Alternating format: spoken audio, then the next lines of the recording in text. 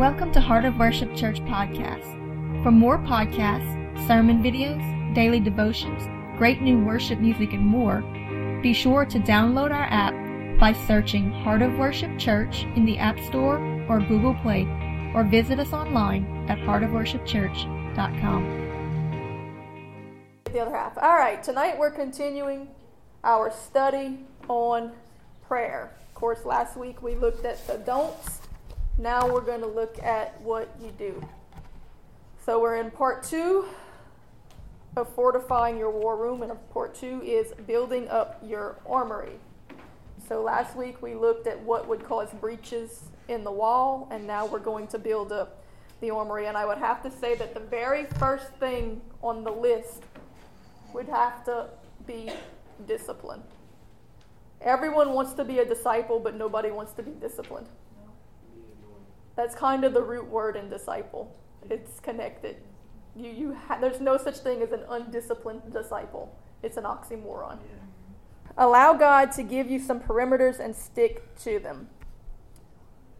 I had tried one time. I was like, okay, we're going to set a time every night, and at this time we're going to go to bed early at like 8:30 or whatever, which is early for him.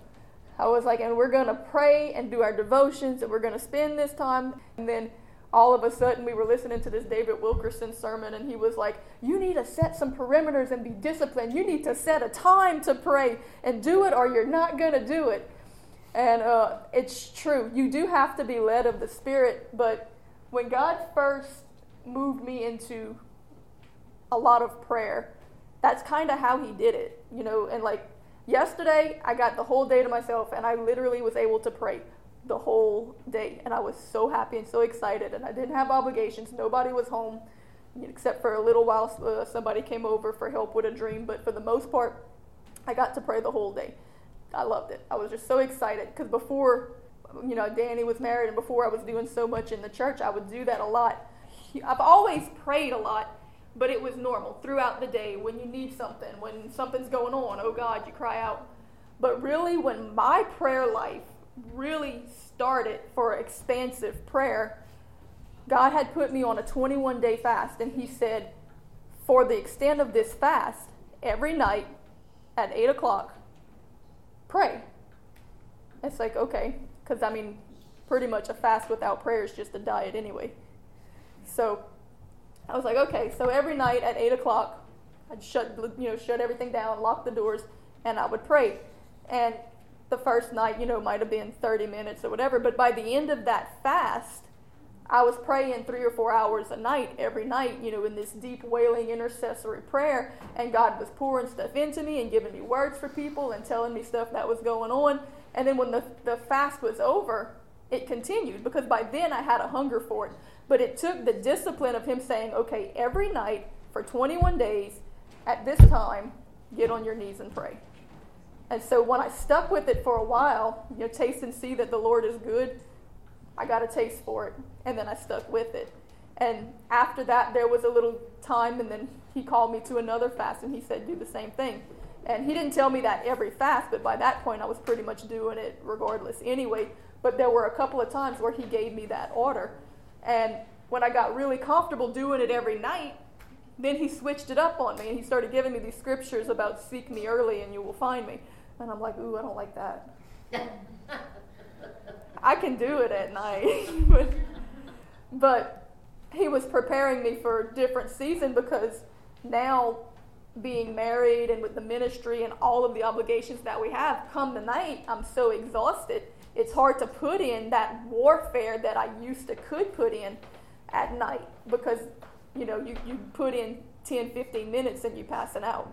So now he's got me getting up at like 3 o'clock in the morning to seek him for the mannas and pray and all of that. And at night too with the devotions and everything.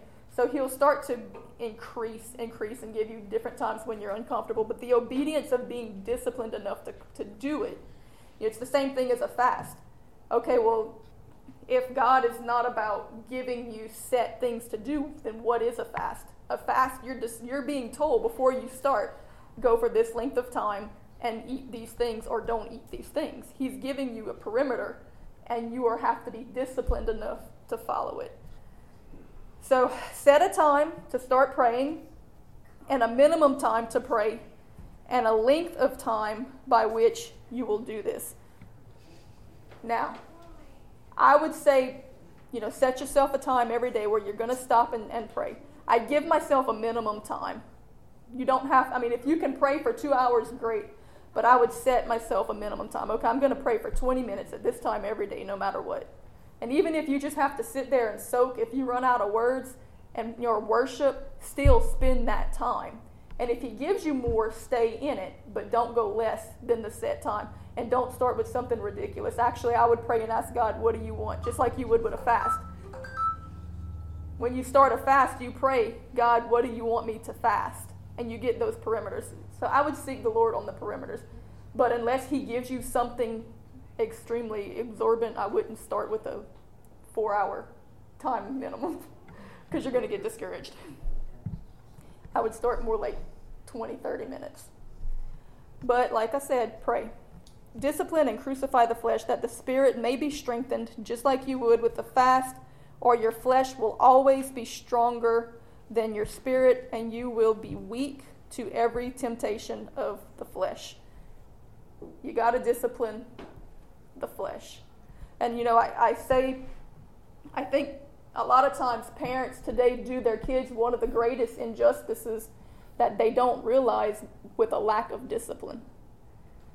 The devil has really put forth a lot of effort. If you turn on any kids show, Disney, any TV show, anything, you're going to see a push to not discipline. You're going to see kids sassing back. You're going to see in the schools, in the home, there's such a strong push. Don't discipline your kids. Don't whip your kids. Don't do this. Don't do that. Why? The Bible says, spare the rod, spoil the child. What does spoil mean? We get these cute little t-shirts for our babies that say spoiled by grandma and so spoiled. And we're like, oh, it's so cute. Spoil means that you've taken all the value out of something that was valuable and made it worthless. You don't say, oh, I spoiled yesterday's dinner by leaving it out. Isn't it so cute? You're like, ew, that's spoiled meat. It's useless. Throw it away. And that's what it means when it says spare the rod, spoil the child. It means it's of no more use. It was valuable, but now it's worthless. And now, if he's given you different times or pullings throughout the day, pray then too. But until you get in that habit of hearing that voice and praying, to start with, I would start with a set schedule of something. We set to come and pray every Saturday night, and it's because we're setting that time aside for God. Now, when you set that to start with at home, it's probably not going to be a permanent thing. But it's really just to kind of get you into that mode of teach you discipline, teach you praying. But if he's pulling at you at different points throughout the day, then by all means, definitely pray whenever he's pulling you. Because a lot of times when you feel that pull throughout the day, it's because he wants to tell you something right then and there. And it may be to give you a word for somebody or to put something on your heart that is needed in that moment. Second question is, and some of you have kids, some of you don't have kids. Mm-hmm. So my question is, when it comes to my kids, at home, should I enforce and make them read the Bible every night? Should I enforce and make them pray every night? Or should I just kind of every once in a while, hey, let's do this? Not every single night, but every once in a while, encourage. Yeah, you're doing pretty good now. I wouldn't complain. Right, that's what I mean. I don't make whatever you did in the past, it seemed to work. Well, because sometimes I think that I need to maybe get them to maybe read more scripture. Maybe, and like you're saying, like set a time for them. Should I set them a little time at 9 o'clock for 15 minutes reading? Our parents, we had Bible studies. I don't remember if they were every night. It seemed like they were every night. But it was pretty regular. It was pretty often that we had Bible studies. I can remember one time that we was having so many Bible studies, I stuck my ears full of motion seeds because I didn't want to hear it. And my mom got some water to wash them out before they swollen and ended up in the hospital. With kids, it's good to have structure. It is. But at the same time, you do want to allow them, encourage them, or I should say, to reach out on their own too. So pray about what the Lord would have you do. If it were me, I would set a short time, like maybe 15 minutes of family study, prayer, and stuff like that. And then give them, say, okay, well, every night we're going to give an hour to God or 30 minutes to God or whatever. do your 15 minutes as family and then tell them, okay, you can go to your room and do whatever you want, whether it's pray, listen to worship, sing songs, read the Bible, but do something for the other 15 minutes or whatever. And then it kind of encourages them to kind of hear from God too on what they need to be doing. But it is still good to encourage and promote at the same time without, dictating what it is they do. But even if they resist it in their youth, it's still, those seeds are still being planted, and it will come back to them, later. So I know a lot of people are like, I don't want to, smother them with it. Well, a lot of people that are leading in churches today were smothered when they were kids, and they hated it for a while, but they came back to it because it says that, when you train them up young, they won't depart when they're old. It doesn't say they'll never rebel, but it's in there. So it is good for structure with kids also, but we are kids at heart to God, so we need the structure just as much as they do. So again, it's not to be legalistic, but there is a principle. If we want to be disciples of Jesus, we've got to be disciplined. And so if that's what it takes, for me, God did that, and it worked. And regardless of what state we're in, because you can come to a place where, you're just praying, but it's still that discipline, that crucifying the flesh, that sitting down and spending that time with God. When you're married, when you first get married, and you want to spend that time together, you want the dates, and then, after 10 years, there comes a point where it takes a little discipline to keep building that relationship. You've got to set the time to be together. It's not always hey, I want to drive halfway across the state just to take you to a movie. Sometimes you really have to stop and think, wow, we really haven't spent a lot of time together. We're drifting apart. We need to make a point to go to dinner or to go to the river and go fish and just spend some time together. And your relationship with God is kind of the same way. The longer you're in it, the more comfortable you get in it, just like a marriage. There comes a point where you've got to take a conscious effort to really put that time in with Him, because you lose the butterflies and you don't always have the pulling, but you still need to make the effort to do it. Or let them pick. If you're going to say, okay, well, every Tuesday night we're going to have family time, Bible, this week, Seth, it's your turn to pick what we're going to do. Okay, Ethan, engage them next week, or you teach us something. You teach a little Bible study, or the next week let the other one do it. They come in and they get fed spiritually. You can see all the kids are. Yeah. But you do need to work with God, and so they, and that's what I'm trying to. I want to incorporate some of that, and that's why this is such a good, thing. Now, when I'm talking about discipline, I'm talking about discipline in ourselves. I'm not talking about discipline the kids with the Bible, but I do say that a lot of the reason that people are handicapped spiritually is because they can't take correction because they weren't disciplined as children. They don't know how to receive discipline from the Lord or be disciplined because they never were disciplined. They were never corrected. So when God corrects them, they throw a hissy fit and a tantrum and say, oh, that's not love, because as a child they were told to get whatever you want equates to love. And so when they come before God and He's like, no, you're a spoiled child, you need to be disciplined, then they throw a hissy fit and they leave the faith. And so I do see a lot of that. The modern church needs to grow up. They need to be spiritually mature, and that's why. Because everybody's still acting like spoiled children because they were never disciplined, because discipline matures you. So, see, we have to discipline ourselves sometimes. Well, really, it's God disciplining us. We're just submitting to it. But we need to seek God for His perimeters, for His direction, and be obedient to what it is that He is calling us to do. And in the area of prayer, He's going to tell you, okay, well then I want you to pray, and whatever perimeters He gives, just like it would with a fast. If you feel, God, you want me to fast, what are your perimeters? What do you want me to fast? How long? And how do you want me to do it? You do the same thing with prayer. Okay, God, when do you want me to pray? How long? What do you want? Let Him set those perimeters for a certain length of time, just like you would with a fast, and stick to it for that length of time and see how it affects your spirit. Matthew 26:40 and 41 says, And He cometh unto the disciples, and findeth them asleep, and saith unto Peter, What? Could ye not watch with me 1 hour? Pray and watch, that ye enter not into temptation. The spirit indeed is willing, but the flesh is weak. He asked them to pray for 1 hour. He gave them a perimeter. He fell asleep. And he came back and he's like, you couldn't pray for 1 hour. I just told you to pray for 1 hour. You couldn't be obedient to do that for 1 hour. The spirit is willing, but the flesh is weak.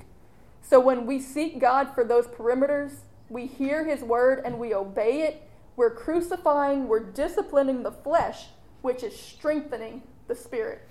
When the spirit is strong and the flesh is weakened, we will then learn how to walk in the spirit. When God put me on that 21-day fast and said, pray every night for at least an hour at 8 o'clock, and I was obedient to do that, and by the end I was doing 3 and 4 hours, that's because the flesh was getting weaker and weaker every time I was obedient to do it, and the spirit was getting stronger, and so I didn't have to fight the flesh to pray, and I didn't have to stir up the spirit to pray because the spirit was getting stronger because I was feeding that spirit and discipline and crucifying the flesh. So it does have a benefit in it. Discipline is key to being a disciple. Jesus told them to tarry in Jerusalem and wait for the Holy Spirit. So they tarried and prayed as he instructed, and after they had obeyed, stayed, and prayed, the Holy Spirit came and many miracles with him. When Jesus left, he told them to stay in Jerusalem. He gave them instructions. And then he told them, stay and pray, wait till you're endowed with power from on high. It's kind of the same thing. We're seeking. We're like, okay, God, we want to be endowed with your Holy Spirit. And he says, okay, follow these simple rules. Stay, pray, and wait. If they had not been obedient to follow those perimeters, he would not have come.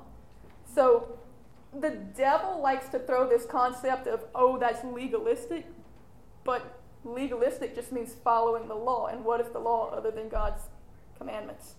We're not exempt from obeying God just because we have faith. The faith should make us want to obey God. So now we seek him and we still obey, but we do it for a different reason.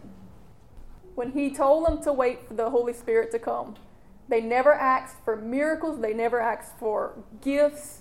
They never asked to be imparted with miracles or the ability to give miracles to others. You know, most people now, they're like, oh, give me the Holy Spirit because I want gifts. I want gifts. What can you give me? What will your Holy Spirit give me? They weren't seeking that. In fact, the only person in the New Testament that did was that sorcerer. I think his name was Alexander. And they rebuked him for it. Said, your heart is not right on the matter, so you don't get it. You better pray that God would forgive you for that. But all they really did was be obedient to pray.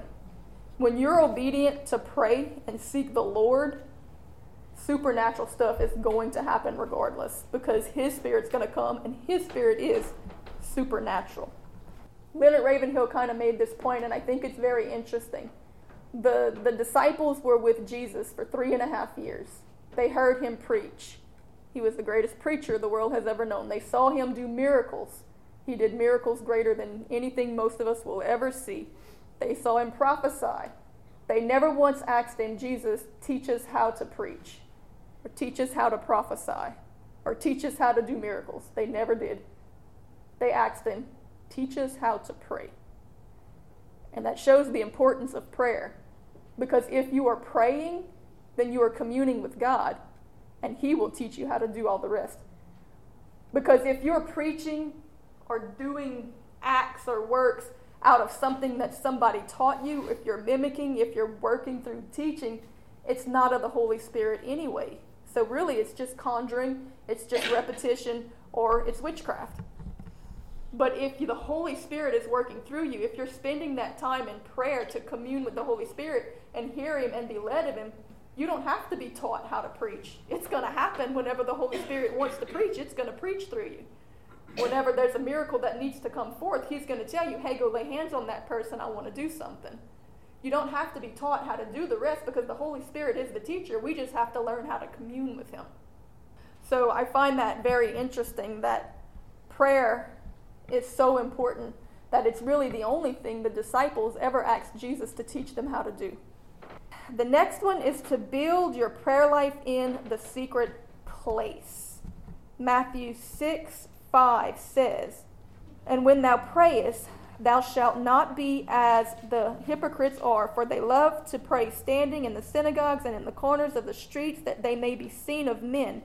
Verily I say unto you that they have their reward. But thou, when thou prayest, enter into thy closet, and when thou hast shut thy door, pray to thy Father which is in secret, and thy Father which is in secret shall reward thee openly. A person that prays in public but not in private is doing it for men and not God. He's a hypocrite, the same as a man who puts on the facade of Christianity in church but doesn't live it in his private life. Now, Jesus wasn't saying that it's wrong to pray in church. He's saying it's wrong to pray in church if you're not praying at home, because you're just doing it to be seen. I get up here every time there's a crowd and start wailing out big prayers, but I'm never doing that at home where nobody sees it. What does that really say? God sees your heart of the matter. He's like, you're only doing it for them, in front of people. So here's you got your reward. That's your reward. Yeah, you don't get anything You're not else. seeking my face when it's just you and me. Right. He will reward you openly what you pray in private, and I can tell you He does. He will bring miracles into your situation, and the people that you pray for, they may never know that you prayed for it, but you will sit back and watch those miracles happen, and nobody else may ever know. But you know, and God knows, and all of heaven knows that your prayers were heard when you pray alone. So don't neglect prayer in the secret place. That's where you build real prayer. If you have a real prayer life there, you can then bring it out, and it will feed and affect others in the public. But if you only pray in public, it's a dead prayer. It's just a show. It's really not doing anything other than fluffing you. The secret place or secret room, I guess, like the movie shows it. Yeah. Does it have to be like a closet? Can it be? I guess they just say that because it's private, it's Yeah. closed in. And for most people, only you can fit in there, kind of. That's a really right. And most people, you know, there's several people in the home, and it's hard to get that alone time, so you've got to go hide in the closet. When I lived by myself, I never prayed in the closet. I had my living room because there was nobody there but me. You know, now that there's more people, sometimes God will tell me, go to the river, go for a walk. You know, sometimes He wants me to get out. And now He's telling me to get out of the house more than it used to be, because now I'm finding that the house distracts me a lot because I have so much to do. When I'm praying, the devil's like, hey, you got to get this done, you got to get that done, and it's kind of pulling my attention. So God's like, go sit under the tree outside where I don't see the stuff around me that that's going to distract me, or go for a walk or go do something. So the secret place is just any place that you can get away with you and God. If you can get away on your front steps, then that's fine. But if you have to, go lock yourself. I mean, there's been times when there was just so many people around and I couldn't get away that I just had to go sit in the shower for 2 hours, like get all pruny, but I was really just hiding so that I could pray, because I desperately needed prayer, but I couldn't get away from the company. So I was just like, well, surely they won't bother me here. Go lock myself in the bathroom. Like I got a bunch of kids. I know mommies do that. I guess spiritual mommies do it too. But yeah, any place that you can get alone with God. Okay, and now continuing. We're actually going to continue from where we were and go into the Our Father. Now, again, when they asked Him, teach us how to pray, He gave them the Our Father. Now, that doesn't mean repeat this prayer in vain repetition, because the first thing He said when He told them, teach us how to pray, was don't pray in vain repetition. In other words, don't repeat this as your prayer, but this is an example of how you pray. So you can dissect the Our Father for a blueprint of kind of how we should be praying. Now again, be led of the Holy Spirit in your prayer, but there are still general rules of how we pray. And this is what Jesus taught when the disciples asked, Lord, teach us how to pray. So continuing on. But when ye pray, use not vain repetitions, as the heathens do, for they think that they shall be heard for their much speaking. But be ye therefore like unto them, for your Father knoweth what things ye have need of before ye ask Him. After this manner therefore pray ye, Our Father, which is in heaven, hallowed be thy name. So now he begins, after this manner is how you pray. So don't pray in vain repetition. And as I kind of mentioned, I think it's Sunday school, I kind of mentioned that we know that really it was referring to things like where you're going to say the same thing every time. It's vain repetition. Your heart's not in it. You don't mean it. You're just repeating it. God's not hearing that because you're not even hearing that. But I think for us also that don't do the repeated prayers, but yet sometimes we kind of just rattle things off and we're not really intentional with what we're saying. We've just come accustomed to saying some things over and over, and you're like 3 minutes into a prayer before you even start thinking about what you're saying. I think a lot of that kind of plays into it too. He's saying be intentional. You're talking to God. You're not just making noise. You're not talking at him. You're not talking about him. You're not just doing something for the sake of doing it to appease God. You're actually having a conversation. So if I'm having a conversation with Miss Edith, she wants me to be thinking about what I'm saying, or she's going to be like, you're an idiot, I'm going somewhere else.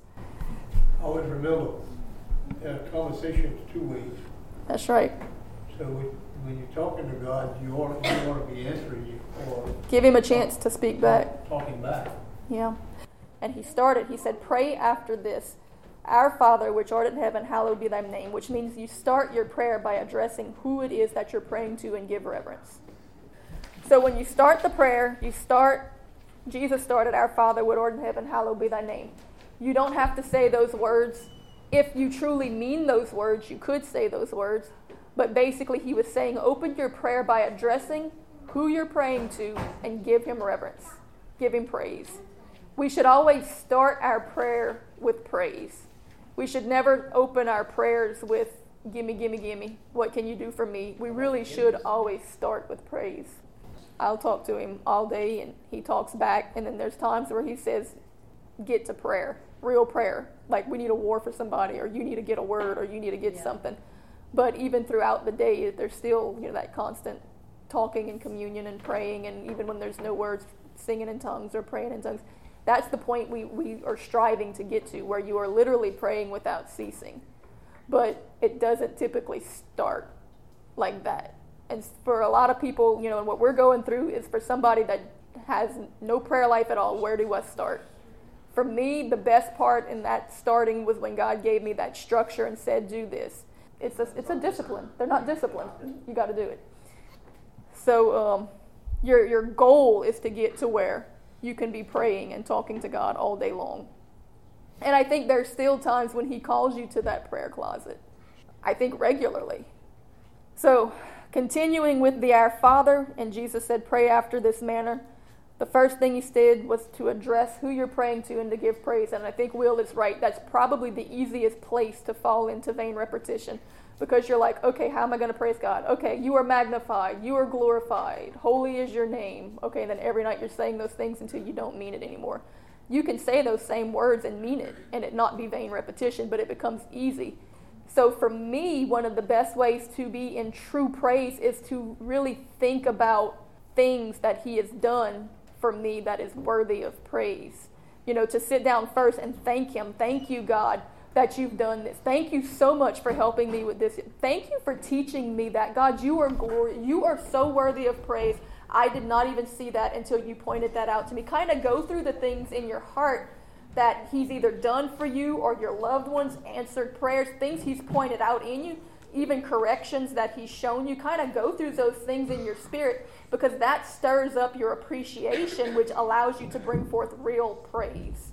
Without just kind of going through the same words, okay, you are holy, you are worthy. You can be like, when you think, oh, wow, God, you pointed that out to me yesterday, and I never saw that before. You are so holy and wise and just awesome. You're just awesome, whereas before you'd be like, God, you're awesome. You don't mean it. Really put some thought into why he is awesome, why he is holy, why. And really that comes through what he is doing in your life. And I will say that in this prayer study and even in other things, I think one of the things that hinders people's spiritual life and prayer life and connection with God more than anything is not being thankful enough. We come to him constantly whining and complaining and murmuring and telling him what we want him to do, and we're not thankful for what he's done. And I find that when you turn that around and really give that thanks and that praise and that appreciation and thank Him for everything that's going on, even in the bad times, thank Him, it just turns everything around. It puts the joy of the Lord back in you, and you start to see breakthrough quickly. I mean, He's obviously going to be a little more eager to help us when we're thankful. When your kids are ungrateful, you kind of just don't even want to do things for them sometimes. Our Father, which art in heaven, hallowed be thy name. Address who you're praying to and give reverence. We need to start with praise, and I think a lot of times really that boils down to thanks more than anything else. Thy kingdom come, thy will be done on earth as it is in heaven. Pray for the building of God's kingdom and for His will to be done, not your own. Immediately after praise, thanks, and who you're addressing, the first thing he did was pray for God's will. So for that person that said that it's doubt to pray God's will, Jesus said, this is how you pray. Start addressing God's will and pray for God's kingdom. He said, He's praying, God, for your kingdom to be built.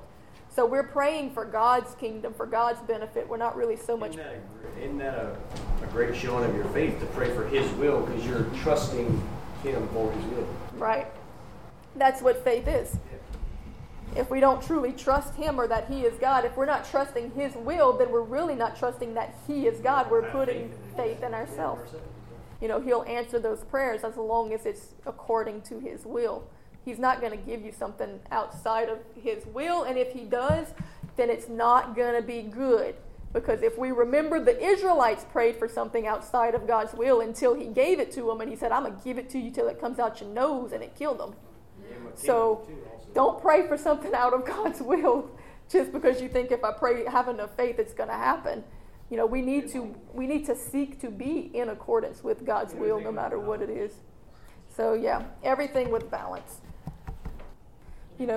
A lot of issues I think that people have is that they just won't submit to God's will, and they beg God, and throw hissy fits and want their way all their lives, and so it keeps them from selfish. It keeps them from submitting, and God's will is always better anyway.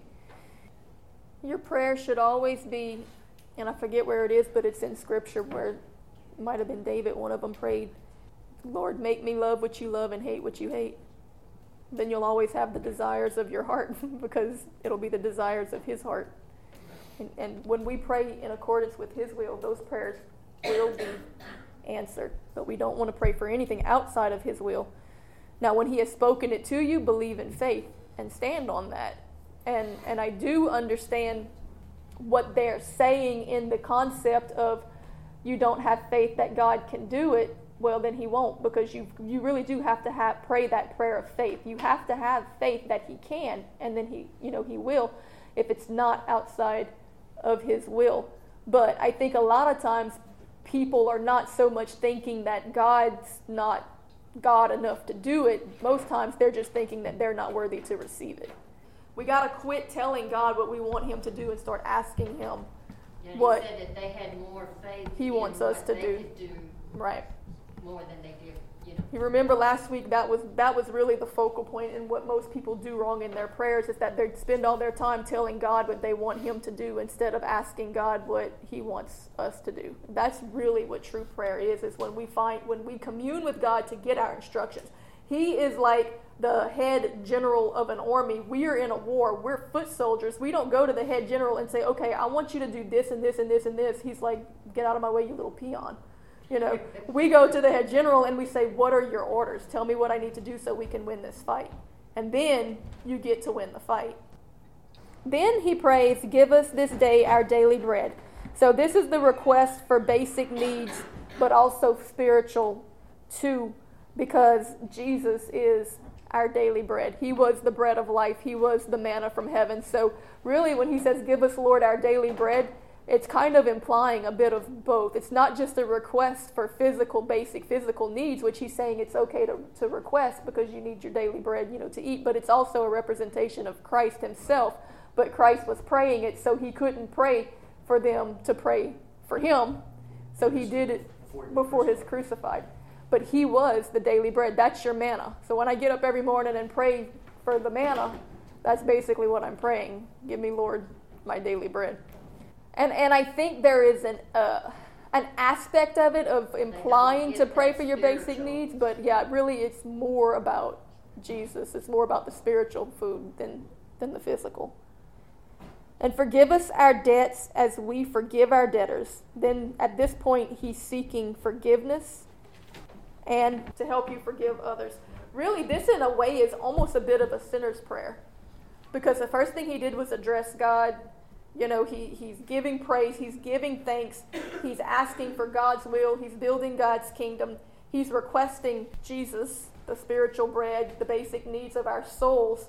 And then he's asking forgiveness at this point and asking for help to forgive others. Because remember, the Bible says that if we don't forgive others, he's not going to forgive us anyway. So at the same time that we're asking to be forgiven, we're also crying out for God to help strengthen us and make us better. Help us that we can forgive others. Show us if there's any wicked thing in us. It's not just a, oh God, forgive me of what I've done wrong, but God, help me to not do wrong. Help me to see the wrong. Help me to do right by others. Help me to forgive others. Lead us not into temptation, but deliver us from evil. For thine is the kingdom and the power and the glory forever and ever. Amen. It's a plea for grace to abstain from sin and recognition that the glory and power of God's kingdom rest in his grace, which, when we humbly seek it, keeps us from falling into temptation and delivers us from evil, that we might inherit the kingdom of God unto eternal life. So the end of the prayer is a plea for more of God's grace. It's a humbling and a plea, God, help me to not fall into temptation. Remember that as long as we are crying out continuously for God to help us to avoid the temptation, and we mean it, it's not vain repetition, he will always show us how to step around those snares. He will give us more grace because why? We're humbling ourselves to seek him and not being prideful and thinking that we can figure it out on our own. And this is just about the most selfless prayer that can be prayed if you think about it. The points, what did he do? He worshiped and praised God. Well, he acknowledged God first, but then he thanked, praised, worshiped. He prayed for the building of God's kingdom. He prayed for God's will. He prayed only one sentence for his own basic needs, the daily bread, which were spiritual and physical. He prayed for forgiveness, but also to help him to forgive others. And then he prayed for grace. He prayed for avoidance of sin, that he might be able to walk in obedience to God's will. So this is a prayer, and again, you don't have to cookie cutter this prayer, but he's saying that this is how you pray. In other words, don't pray your will. Don't pray selfishly. Pray like this. Now, the next point that I'd like to touch on is get a prayer partner. But don't forsake personal prayer either. What we do on Saturday nights is awesome. Corporate prayer is powerful.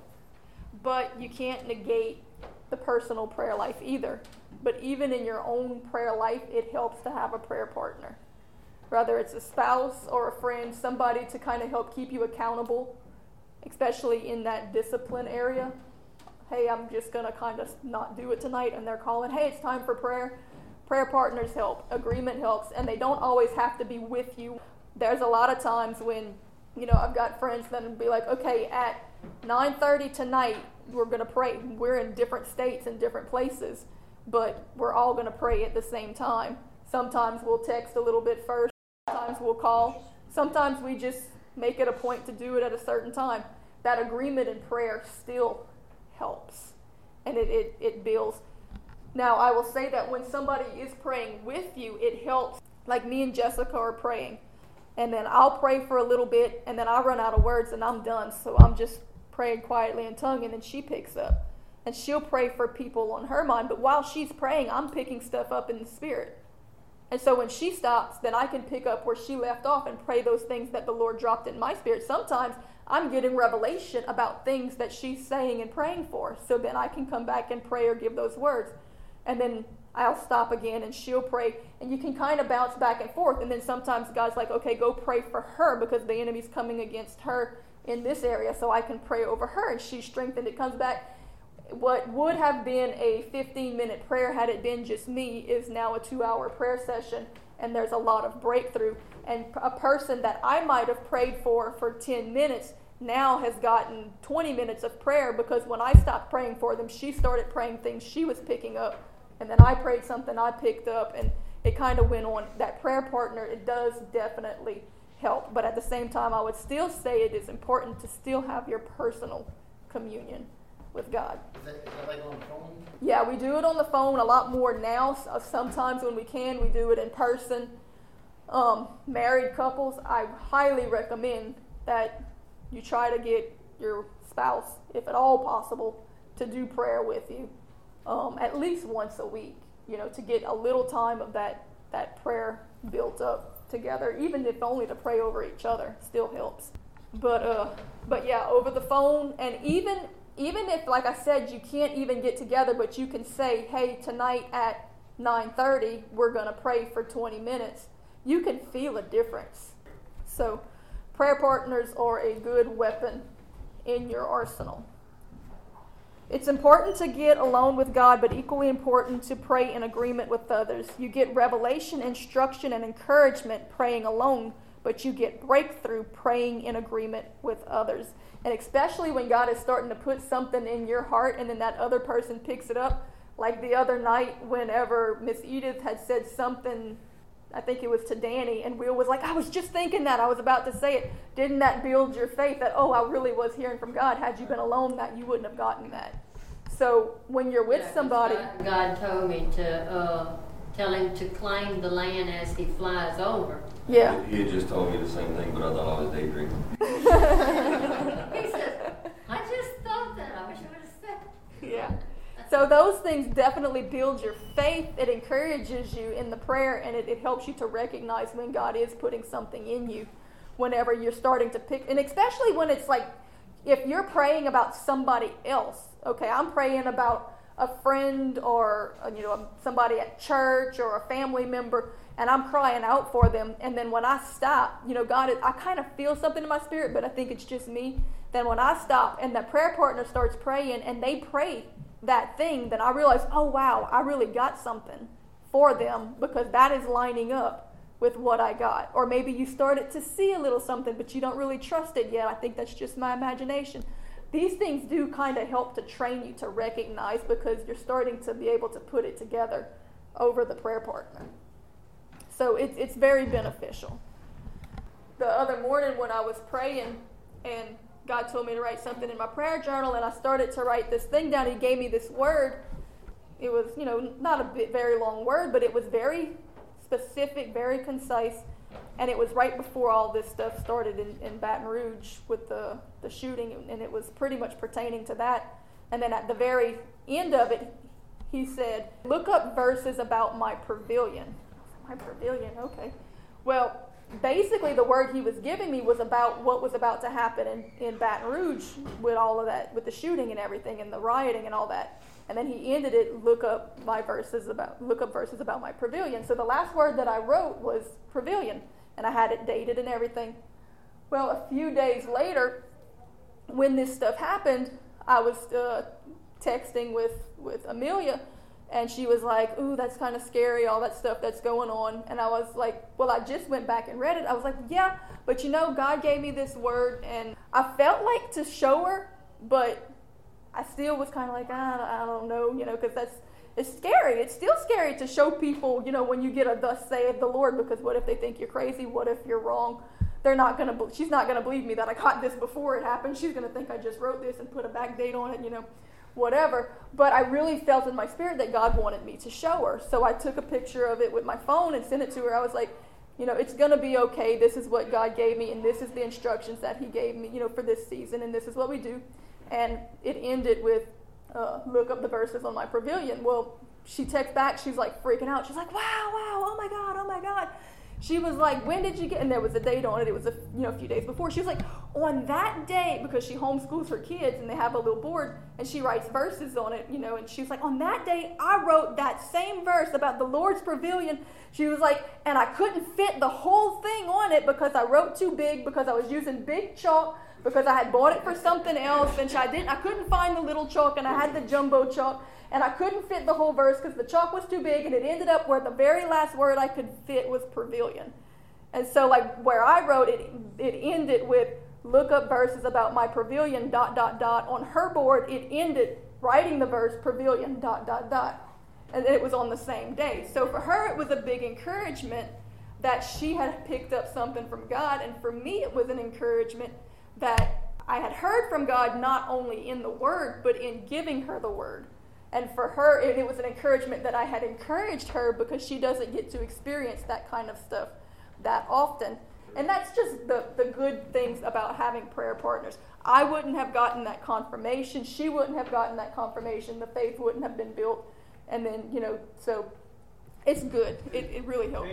Sometimes I think he wants to teach us to trust him and in those situations. But that's why I say a prayer partner is good, because in the corporate prayer, it's easier for you to sit quiet and tell yourself, oh, that's not me, or somebody else will get it. But when it's just you and one other person, and it's going back and forth, it's going to come out of you. If it was just me and you sitting down praying together, you would have never questioned, oh God, do you want me to say that? You would have just, because it would have you'd have had to say something. Yeah. So you'd have let it come out, and it would have confirmed back and forth. So it's really good, I think, with the prayer partner, because it kind of forces you to take your turn, and to use those gifts. Matthew 18 through 20 says, Verily I say unto you, whatsoever you shall bind on earth shall be bound in heaven, and whatsoever shall be loosed on earth shall be loosed in heaven. Again, I say unto you, that if two of you shall agree on earth as touching anything that they shall ask, it shall be done of them of my Father which is in heaven. For where 2 or 3 are gathered together in my name, there I am in the midst of them also. And another good thing about a prayer partner, again, and I'm talking about just 2 people, is that not only does it force you to participate and start to use those gifts, but it confirms and it trains you in hearing the Holy Spirit and operating with the Holy Spirit. It trains you how to know whenever the Holy Spirit's also telling you, hey, hush up, I'm going to move through this person now. Or, hey, it's time for you to speak up and move. It helps you to recognize the cues. And the first thing the devil's going to do, especially when you're praying with spouses, I'm going to already tell you, this is what the devil's going to do.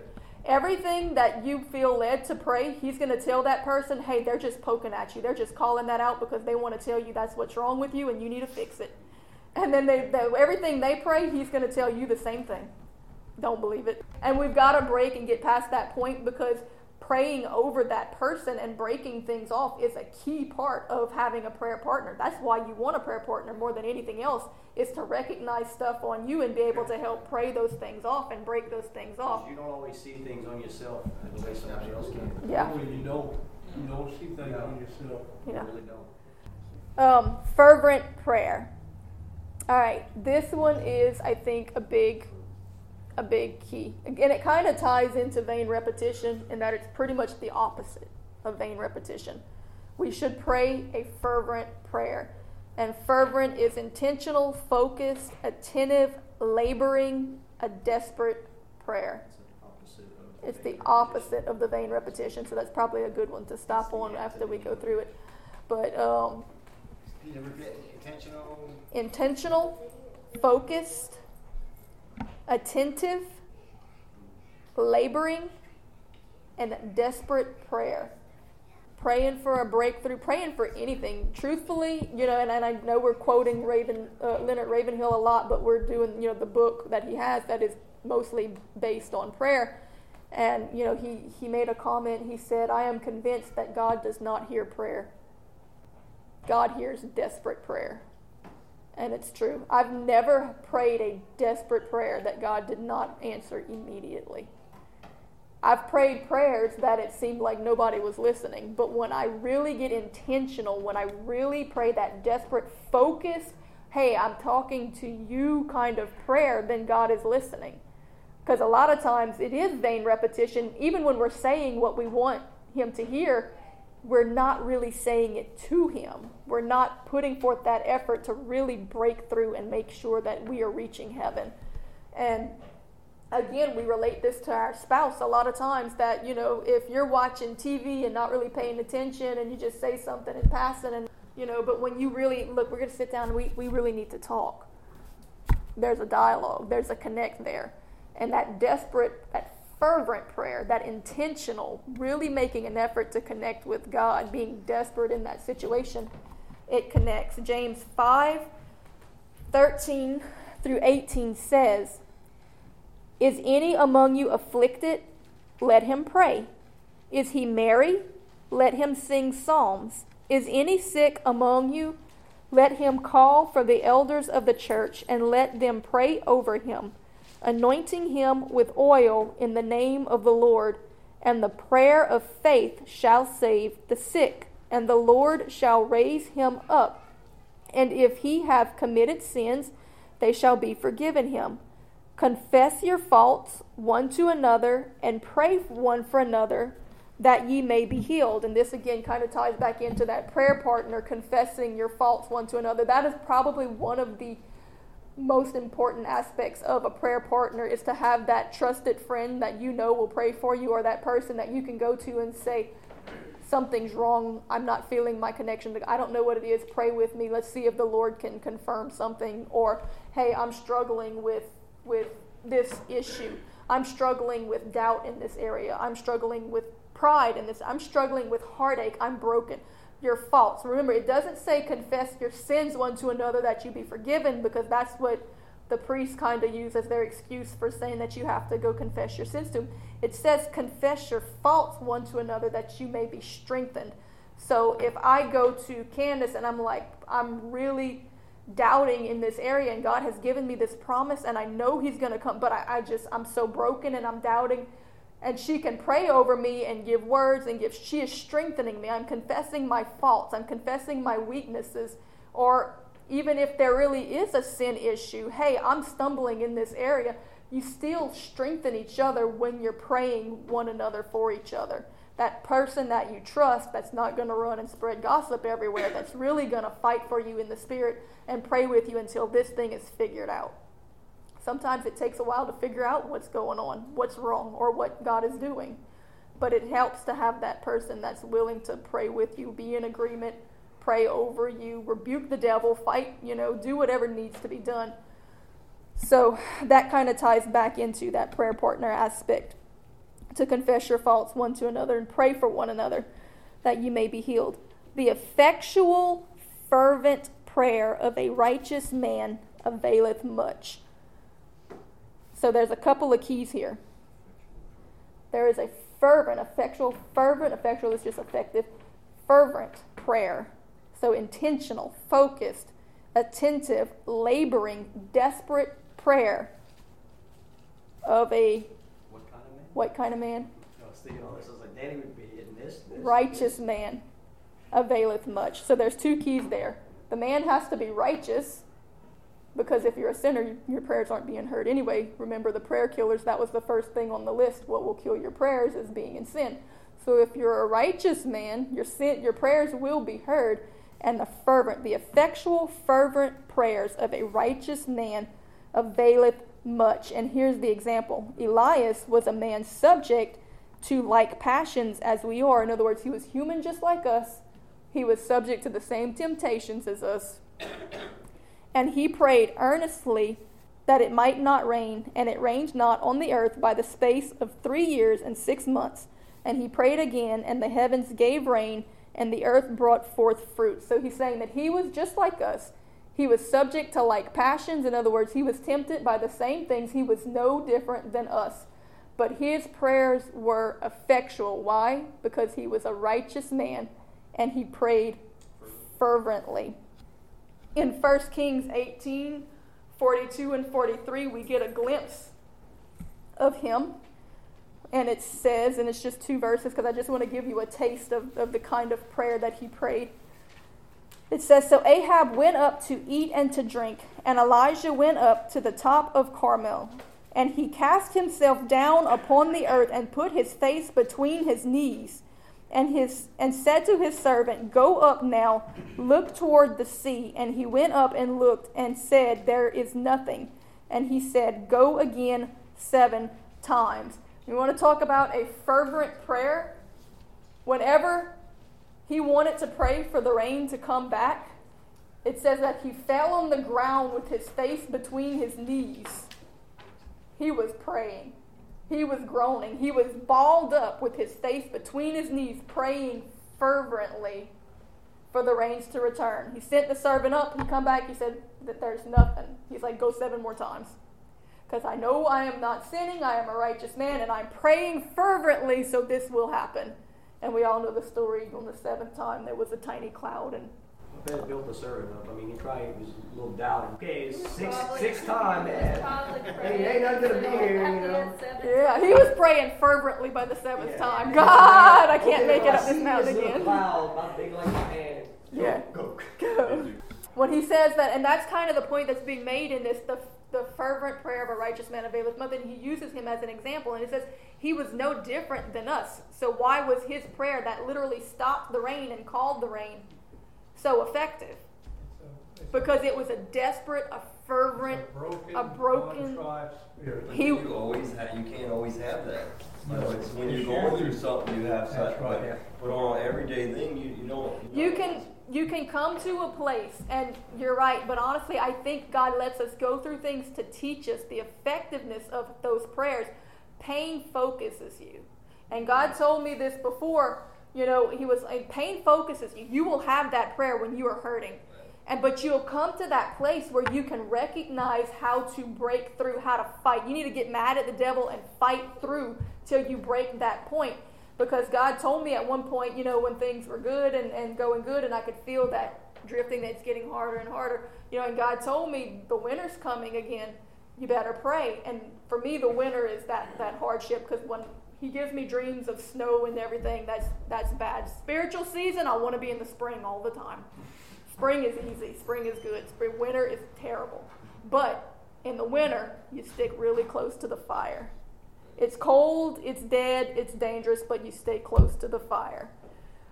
And the fire, of course, is the Holy Spirit. And I'll be honest with you, that's why most people that are in a very close place with God that you see moving in miraculous things are usually people that went through something.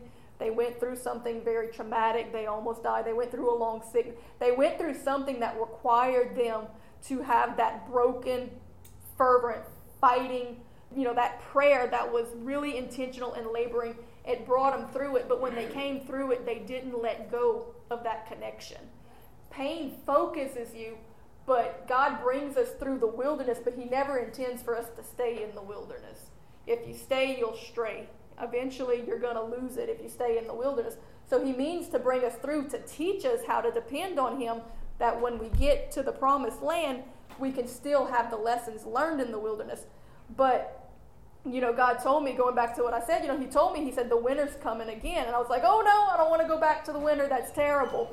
And he said, but you haven't been faithful to keep that fervent prayer. Things have gotten too easy. So now you're going back to a place of pain because you need to focus. And I realized, and he told me, he said, I don't want you to be in pain. I don't want you to be going through hardships. I don't want you in the wilderness or in the trials.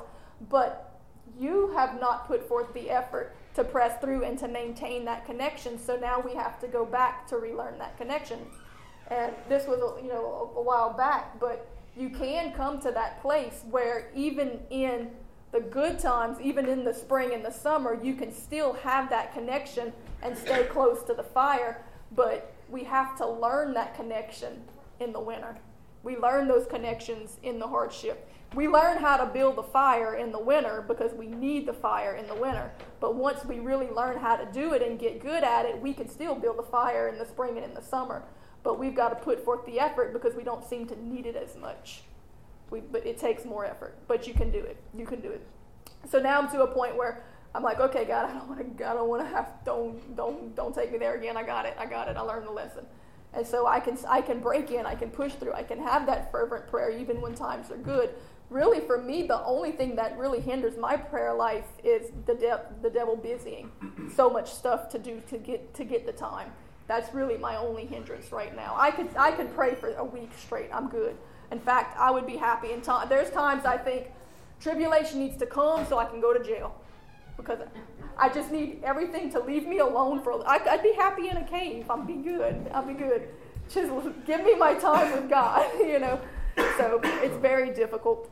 But you can come to that place, but it is hard. And the bad thing is that if we don't put forth the effort to really fight and break through ourselves, it's to a degree it's spiritual laziness, but to a degree it's just not knowing, because we don't know how to build a fire until we've been so desperate that we had to rub the sticks together until it happened. But once we learn how to build that fire, we've got to put forth the effort to really fight to get through and get mad at the devil. Get up, fight, deal with him, get rid of him. Break through the hindrance, put forth the effort. Hey, if getting into that place of intentional, laboring, fervent prayer means that I have to duke it out with the devil for 20 minutes first, that's fine. That'll focus me. I'd rather get focused beating up the devil than get focused getting beat on. So, it'll work. But Psalms 51:15 says, O Lord, open my lips, and my mouth shall show forth thy praise. For thou desirest not sacrifice, else would I give it. Thou delightest not in burnt offerings. The sacrifices of God are a broken spirit and a contrite heart. O God, thou wilt not despise. A desperate prayer is a humble prayer. And that's really what it boils down to more than anything else. I think that desperate prayer is that humble prayer. It's that broken prayer that really cries out to the essence of God. You are God, I am not, and I really need you. And I will fight all of hell to get to you right now because I need you. And I think that's really what the desperation boils down to. And I think that's what moves the heart of God more than anything else, is that desperation that I'm going to get to you no matter what. Psalms 51 is a good example of that. Go ahead and read it. The whole chapter. Oh, the whole chapter. Yeah, I said the whole chapter. Well, that'll be y'all's homework. So that's a really good broken prayer. Broken prayer. Yeah. Well, your homework is to read all of chapter 51, and we'll go ahead and stop there and pick it up next week with the rest of them. Is it like I was saying, like when someone's broken and crying, and like the Bible says, Jesus was always moved by compassion. Right. Isn't that where the compassion? Like he sees you, he's like, oh man, my heart's Exactly. yearning for you. I mean, kind of like isn't that the compassion? Yeah. Exactly. It moves his heart because of the compassion. And I think he's also moved to the other degree, like because you're not always, though we're probably broken more than anything else, I think he's also moved when we are happy, when we're thankful. When he does something good for us and we can't be broken because we're like, oh yeah, he really did it. Remember the leopard, when he healed the leopards and they all left except for one came back and thanked him. And that really moved him. And so I think that when he does move for us in a blessing or something good, that we're no longer in that hurtful, desperate, broken state that really focuses you. We need to shift it to a lot of thanks, because that focuses us too also whenever we're giving him praise for what he did, but specifically, not the vain repetition, specifically, thank you for this. When you really think on what he's done, it gives you the words to give that true praise from the heart. That's good, because like a lot of times, like I mean, when I'm broken, I'm crying, I know I can get to God. Yeah. But when you're not like that, when you're on the other side, it's harder to get to God. And like it's hard to kind of reach. You're on that mountaintop. Yeah. You have no brokenness. So, but that was good. Thank him. Thank him. Thank you for listening to Heart of Worship Church podcast. For more podcasts, sermon videos, daily devotions, great new worship music, and more, be sure to download our app by searching Heart of Worship Church in the App Store or Google Play, or visit us online at heartofworshipchurch.com.